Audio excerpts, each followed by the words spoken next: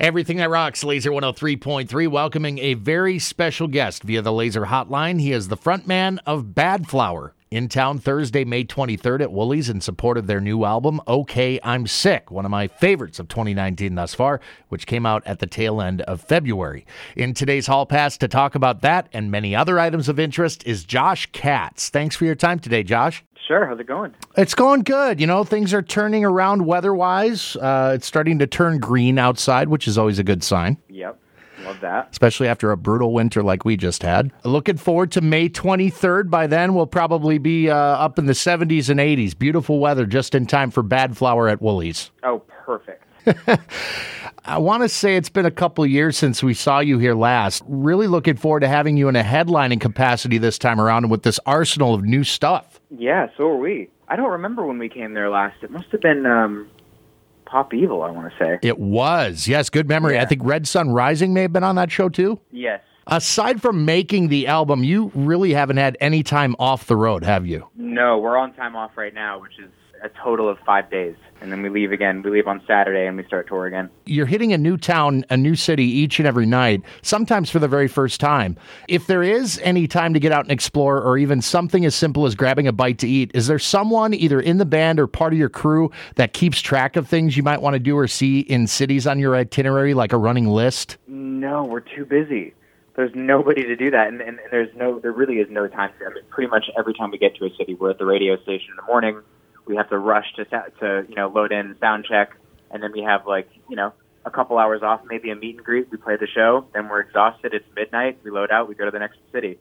It's so the schedules are so jam packed. We just got back from Europe, and we were in France for the first time and didn't get to see the Eiffel Tower. Ooh, the most ridiculous thing. You're in France, we didn't even get to look at the Eiffel Tower once. The blessing and the curse that is success. Yeah. Our first impression of OK, I'm Sick was, of course, Ghost. When you're writing from such a personal and in some cases like this, an even painful place, is there a lot of apprehension about whether or not you want to keep that to yourself or share with others and potentially see it spread like wildfire like this one did? No apprehension here. No, I really like to talk about everything that's deep within me. Actually, I don't like to talk about it. That's why I like to write about it. It's easier for me to get my message across via song than it would be to just have a conversation. That said, after writing all the songs, now I'm in situations where I have to be pressed like this, and I have to talk about it constantly, which is good too. It's not something that I intended on doing, but it's been a positive thing. It's kind of nice to be able to talk about it. Yeah, I'll tell you, you've been open and honest about your struggles with anxiety and depression, which I really appreciate. And I'm sure from your perspective, it's probably been pretty overwhelming, the amount of feedback you've gotten. Yeah, it has been. But overwhelmingly positive, though. That's a good thing, especially in this day and age. Yeah. Definitely. Did you have any idea that a song like Ghost might connect like it did when you recorded it? Nope. I thought that it wouldn't connect. I mean, when it was written, we weren't thinking about other people. We weren't thinking about even release dates or albums or anything. We were just writing the music that we thought was important and special and recording it, and that was that. It wasn't until the week before we actually released the stuff that we had to stop and sort of assess what was happening and what might happen after this comes out. We knew we had a powerful team. We knew the radio was going to play it. We knew everything was set up right, that it was going to get in people's faces. And that was when the sort of fear set in, oh man, are people going to think I'm glorifying suicide? This could go so many different ways. I hope this is good. I hope people get it and get me. And they did. Quite a statement right out of the gate, no question. Bad Flower's frontman, the unabashed Josh Katz, now less than a month to their show here in town at Woolies on May 23rd in support of OK, I'm Sick, a collection of songs that at times feel like therapy, and not just in terms of the music. Speaking of putting yourself out there, Josh, the video for Heroin. Wow. Yeah. Did you come up with the concept for that one? I did. I don't think anybody else could have come up with the concept for this. Okay, and here's what you're going to be doing. It just wouldn't work. That could only come from me. Do ideas like that occur to you during the writing of the song or after everything's already in the can and you've had a chance to digest it all? No, they happen during the writing. Because I love movies so much and I love movie scores. I'm really just a disgruntled movie composer. That's what I really want to do with my life. Oh, wow. And so when I write songs, I'm thinking about what the movie of the song would look like. And so, yeah, so that one of my favorite parts about being in a band is making the music videos, because it is like creating the movie that the song is scoring, which is very, very cool. Yeah, and I knew that the video for Heroin was going to be dark and weird and sexual, and we did it. Yeah, it's interesting that you brought up the fact that movie scores are kind of your jam. I've had this thought ever since I can remember, back when I was a kid. I feel like we're all walking in our own movies, basically. Yeah. And the music we hear from other people that, are created from other people, that's basically our soundtrack. Music is the soundtrack to our lives. It's kind of a cliche, I understand, but I've been thinking about this since I was a kid, so it's interesting that you brought that up. Yeah, but it's true. It's totally true. That's so funny. And, I hear that can be a pretty lucrative thing, too, movie scoring. Oh, I'm sure it is, yeah. Yeah. Look, I'm going to retire from Bad Flower at 35. I'm going to buy a nice house. I'm going to build a studio in it and make movie scores the rest of my life. Like, that is my dream. I'm amazed a guy like Trent Reznor is still doing Nine Inch Nails when he's done so well with movie scores. Well, he must, enjoy Nine Inch Nails still. He must enjoy touring. Touring takes a toll on us artists. It takes a real toll mentally and physically, and if I have that sort of as a backup plan. If I don't get over that stuff and I feel like I need something different with my life, that's what I want. That said, I would love to figure out a way to cope with this stuff better and to enjoy touring and enjoy this lifestyle so that I can do it. I can be the Rolling Stones and be an old man still on stage and loving it. But, I'm realistic about that stuff. It's a sad reality that we're going to have to replace the Stones with somebody at some point. They can't live forever. Yeah, well, we'll see. Good point. Well played.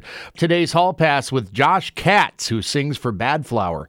Online at badflowermusic.com. Many of its members, Josh included, also have an online presence individually. Josh, social media, necessary evil or devil incarnate, in your opinion? Both. Yeah. It's a necessary devil incarnate. How about that? Yeah, I like that. In your line of work, especially. Well, yeah. In my line of work, it's a necessity today. You couldn't not be on social media and be in a band now, unless social media were to magically disappear and we go back to flyers and magazines, and that's the only way you knew about a band is if you read about them and or saw the live show or whatever.